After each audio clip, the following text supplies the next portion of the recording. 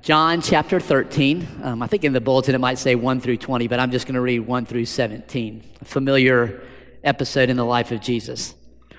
Now, before the feast of the Passover, when Jesus knew that his hour had come to depart out of this world to the Father, having loved his own who were in the world, he loved them to the end.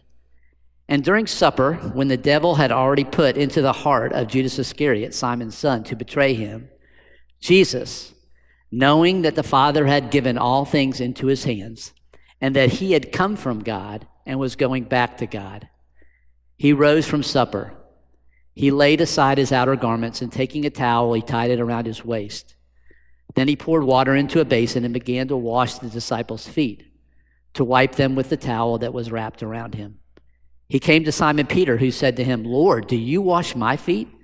Jesus answered him, "What I am doing you do not understand now, but afterward you will understand." Peter said to him, "You shall never wash my feet." Jesus answered him, "If I do not wash you, you have no share with me." Simon Peter said to him, "Lord, not my feet only, but also my hands and my head." And Jesus said to him, "The one who is bathed does not need to wash except for his feet, but is completely clean. And you are clean, but not every one of you." For he knew who was to betray him. That was why he said, "Not all of you are clean." When he had washed their feet and put on his outer garment and resumed his place, he said to them, "Do you understand what I have done to you? You call me teacher and Lord, and you are right, for so I am. If I then, your Lord and teacher, have washed your feet, you also ought to wash one another's feet. For I have given you an example, that you also should do just as I have done to you. Truly, truly, I say to you, a servant is not greater than his master, nor a messenger greater than the one who sent him. If you know these things, you are blessed. Blessed are you if you do them." This is the word of God. Thanks be to God. You may be seated.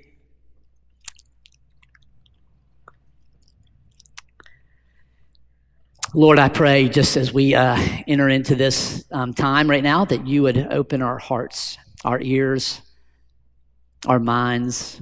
Would your spirit within us hear what you want us to hear, teach us what you want us to know. Just sense your presence. I pray in Jesus' name, amen.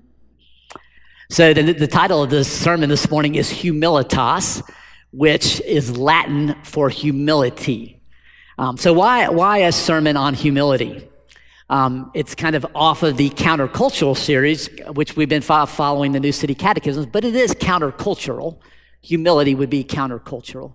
But gratefully, and David in his kindness toward me says, "Hey, Brett, just, teach or preach one-on-one, whatever you want." So I'm always grateful for that. He gives me a lot of freedom in that.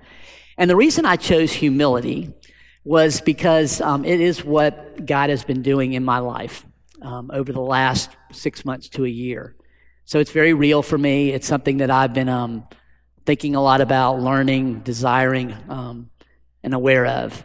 And in this past year, I realized that maybe I have less humility than I thought I did, or maybe it was a realization that I have more pride than I actually thought. So I'm just learning a lot about humility, so that's why I wanted to talk about it this morning. You can't talk about humility without talking about pride. Humility is one end of the spectrum, pride is the other. It's hot and cold, on and off, light and darkness.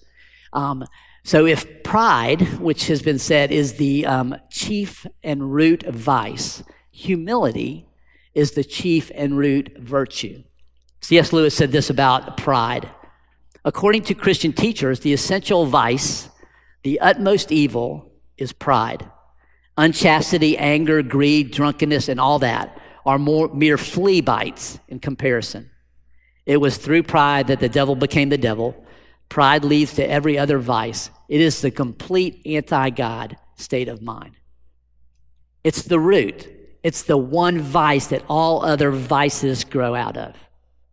So humility is the other. It's the virtue that all virtues grow out of. Andrew Murray said this: humility, the place of entire dependence on God, is from the very nature of things the first duty and the highest virtue of the creature, and the root of every virtue.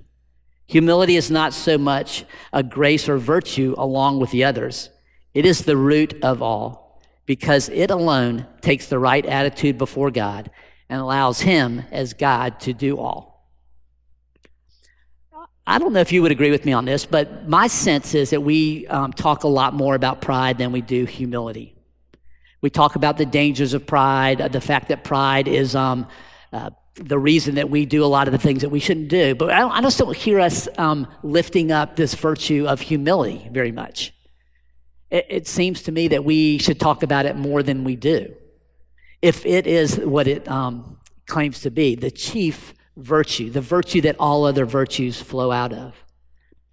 I started thinking about some of the words that are associated with humility, and I thought maybe this is the reason we don't talk about humility as much. Words like resignation, submission, dependence, nothingness, meek, lowly, servant, yield, self-abasement, least, no reputation, less, helper, self-effacement. Maybe it's no wonder we don't talk about humility, because those necessarily aren't the things that we strive for or wake up thinking about. I want to be nothing. I want to be less. I want to surrender. I want to give up. When we think about it in that way, it makes a little sense, maybe, that we don't talk about humility more than we do. But I want this morning for us to talk about it. I want to talk for the next few minutes just about what is humility. I have two hopes, prayers, maybe goals, but they're only going to be accomplished if the Holy Spirit does this. But this would be my two hopes and prayers for this morning. That you might be convinced, like I have been, that the chief and most distinguishing character or quality of Jesus was his humility. Did you hear that? That the chief distinguishing characteristic quality of Jesus is his humility, and that he taught more on humility than he did anything else. If that is true, then shouldn't we be talking about humility all the time? Shouldn't we be seeking humility? If we were asked that question, I think I know what my answer might have been before I started looking at humility. Would have been, his chief characteristic was love, or he taught more about love than anything else. As I've been reading the scriptures and just doing this look at humility, I think it's humility. I wanted to read just a few. This is just a small sample of scriptures that might support that. I hope it does. Matthew 11:29, Jack read it earlier. Take my yoke upon you and learn from me, for I am gentle and humble in heart, and you will find rest for your souls. Luke 9:48, then he said to them, whoever welcomes this little child in my name welcomes me. And whoever welcomes me welcomes the one who sent me. For it is the one who is least among you who is the greatest. Matthew 23:11, the greatest among you will be your servant. Luke 14:11, for all those who exalt themselves will be humbled, and those who humble themselves will be exalted. 1 Peter 5:6, humble yourselves therefore under God's mighty hand, that he may lift you up in due time. James 4:10, humble yourselves before the Lord, and he will lift you up. Luke 22:26, but you are not to be like that. Instead, the greatest among you should be like the youngest, the one who rules like the one who serves. Again, a small sample. And then you can't talk about humility without reading Philippians 2:1-11. Obviously, these are Paul's words, not Jesus's, but they speak to the humility of Jesus. Therefore, if you have any encouragement from being united with Christ, any comfort from his love, any common sharing in the Spirit, if any tenderness and compassion, then make my joy complete by being like-minded, having the same love, being one in spirit and of one mind. Do nothing out of selfish ambition or vain conceit. Rather, in humility, value others above yourselves, not looking to your own interest, but each of you to the interest of the others. If in your relationships one with another, have the same mindset as Christ Jesus, who being in very nature God, did not consider equality with God something to be used to his own advantage. Rather, he made himself nothing by taking the very nature of a servant, being made in human likeness, and being found in appearance as a man, he humbled himself by becoming obedient to death, even death on a cross. Therefore God exalted him to the highest place and gave him the name that is above every name, that at the name of Jesus every knee should bow in heaven and on earth and under the earth, and every tongue acknowledge that Jesus Christ is the Lord, to the glory of God the Father. That humility is the chief distinguishing characteristic of Jesus, that he taught more on humility than anything else. That's the first goal, that maybe you're convinced of that. And the second would be that wherever you are on the humility pride spectrum, or your level of humility, wherever that is, that you would desire, that God would give you a desire for more of that, that you would begin to go, I want that humility in my life. All right, let's jump right in. I want you to, for a second, I'm going to ask you a question and then give you just a brief silence, but I want you to think about the answer. Just don't say it out loud, just in your head. Who do you know who you would consider to have humility? Think about the people in your life. Who do you know that you think that's a humble person? Next question. How do you know? What about that person makes you think that they are humble, that they have humility?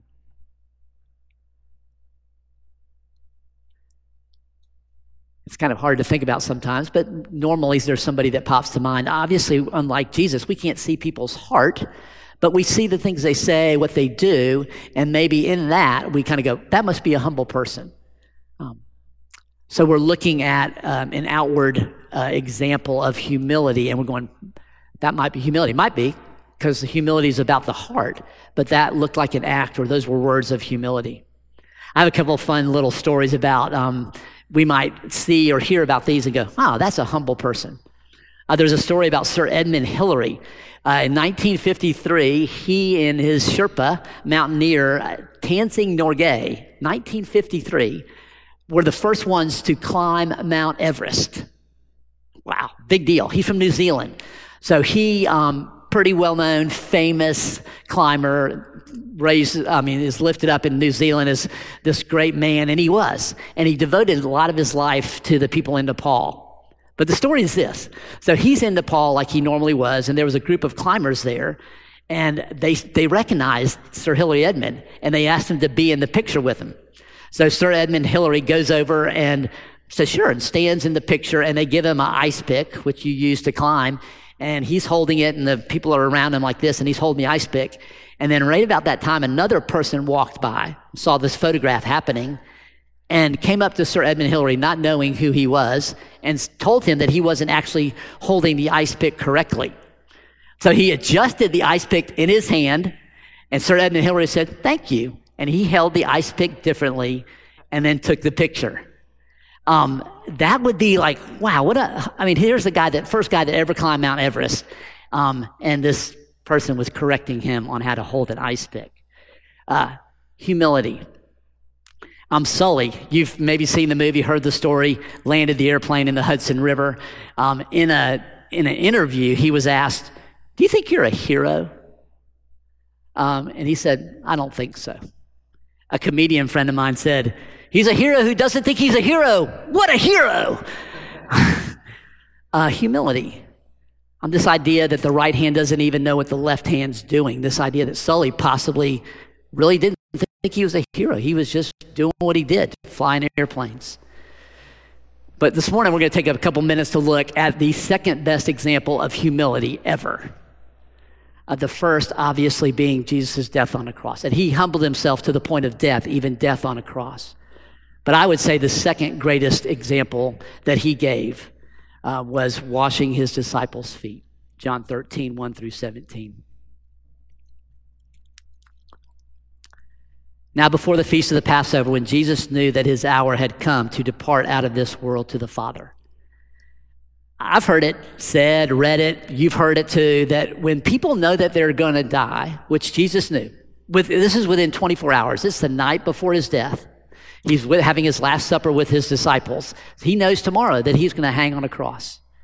So the things that they say and do in that last 24 hours or whatever that time frame is, kind of rise to a new level. Pay attention to what people teach and say and do, who they want to be with right before they die. Jesus knew that that was going to happen to him the next day. And then I love that John added this line before he actually got into the story of Jesus washing the feet.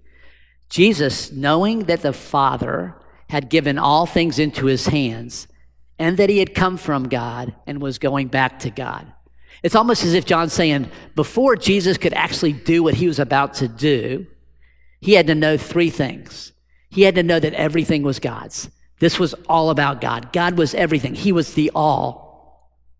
And that he had to know where he came from, that he was the Son of God. He wasn't worried about what other people thought. He wasn't trying to create an image or worried about that. He knew where he came from. His identity was secure in Christ. I know where I've come from. And then it also says, and he knew where he was going. He knew that his eternity was secured. He was going to be with the Father forever. So he didn't have to do something to earn that. He knew it already. So he moves in to this act of humility. All things are God. My identity is secure in Christ, and I know where I'm going. And then it says, he rose from supper. As I've been thinking about this, I've tried to imagine what that would be like. I even tried to think of a modern example that would be similar to what's happening here, and I couldn't think of a thing. You're a disciple. You're sitting around a table with Jesus. And he stands up. I just think they're looking, what's he doing? He stands up. He takes a towel. He wraps it around him. He fills a basin with water. I'm imagining complete silence, confusion. What's he doing? And then he kneels down, gets down to their level, the level of their feet, and begins to wash their feet. Scott Broughton and I were talking just before the service. It's unimaginable. Unimaginable that Jesus, the Lord, the Creator, would stoop so low to wash the feet of his disciples.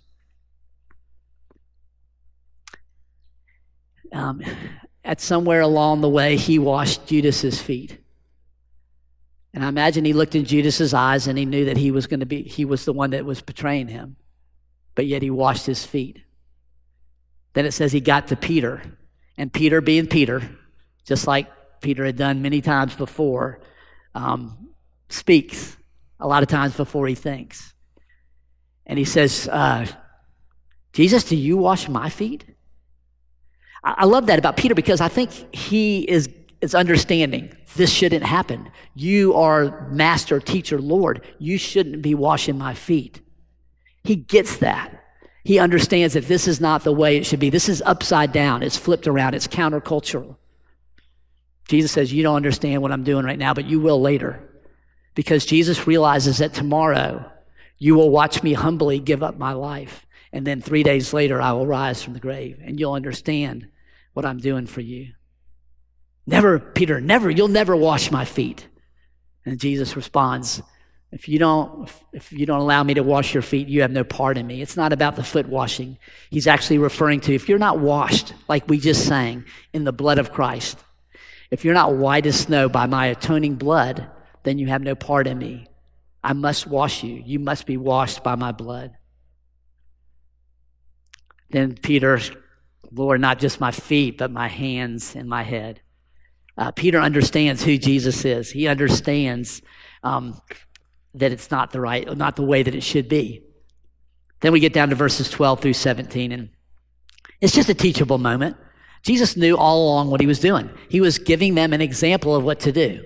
He said, you've seen what I've done, right? I am your teacher, and I am your master.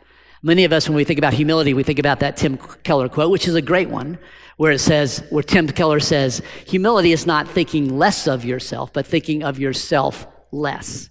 Well, Jesus did not think less of himself. He actually knew, yeah, you're right. I am teacher and Lord. You're right. That's who I am.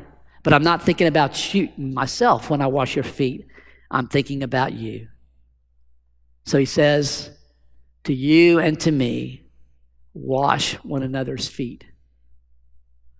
Does that mean we go home today and take off our shoes and wash each other's feet? I think it's really saying, I want you to have humility. The humility that I just displayed before you, have humility. And then he says, if you know this, go do it. It's the greatest example of humility that, again, next to the cross that I can imagine. So I hope you're asking yourself right now the question, what can I do to have more humility? What can I do? I have an answer. Nothing. Wow. You can't do anything. Emphasis on the you to have more humility. But Jesus can. The more of Jesus in you and the less of yourself, the more humility you have. The less pride in you, the more humility you will have as Jesus fills that in. I like this. It's you might say, Jesus, give me humility. And this idea is like he has this gift of humility and he's going to give it to you. Here's humility. It's really not like that. It's Jesus says, I am humility. So when you have me, you have humility. It's not something I give to you as it's apart from me. It actually is who I am. So when we think about that question, I want more humility, the answer really is, I want more of Jesus. Because the more that Jesus is inside you and me, then we are going to have that humility. I said at the beginning, one of my hopes and goals was that you would desire it, that God would give you a desire for humility. Maybe a little challenge might be, what if for the next week you scrapped everything you're doing about reading your Bible or praying about whatever you're praying, and you just prayed, Lord, give me a desire for humility, the humility of your son Jesus. Would you give me a desire for that? How would that change us? How would that make us different? I don't want to minimize acts of humility. I think they're great. Serving the least of these, that's a good thing. So we ought to practice humility in those tangible ways, but not for the sake of, wow, Brett is such a humble guy. You know, that's actually pride. That's not humility. So what we're going for is a change of the heart, that our heart would be changed. But I do believe that when we practice humility, when we do tangible acts of serving others, it does shape and form our heart. Because what we're about is heart change. We're not about displays of humility so other people can notice us. Like I said earlier, the right hand shouldn't even know what the left hand is doing. We ought to be living humbly because Jesus is in us, not because we even know we're living humbly. He's a hero, doesn't think he's a hero. What a hero. So we should practice humility as well. In closing, I think what I've been talking about is just the gospel this whole time. What we need is forgiveness, but we can't have forgiveness without humility, and we can't have humility without Jesus. And we are totally and utterly dependent on him to give us himself. And Jesus, in his love and humility, gives us what we need, forgiveness, by humbly going to the cross and dying for us, so that we could receive that gift humbly, knowing that we did nothing to deserve it. And we get forgiveness. We get a new identity. We get abundant life, and we get the promise of eternity. And we get Jesus and his humility. Like I said at the beginning, my hope is that that there would be a desire in you, that God would put a desire in you, that he would put a desire in me for his humility. Not for pride, that be less pride and more humility in my life. If that's the chief virtue, if that is the distinguishing characteristic of Jesus, then we would want that more and more in our life. Let's pray together.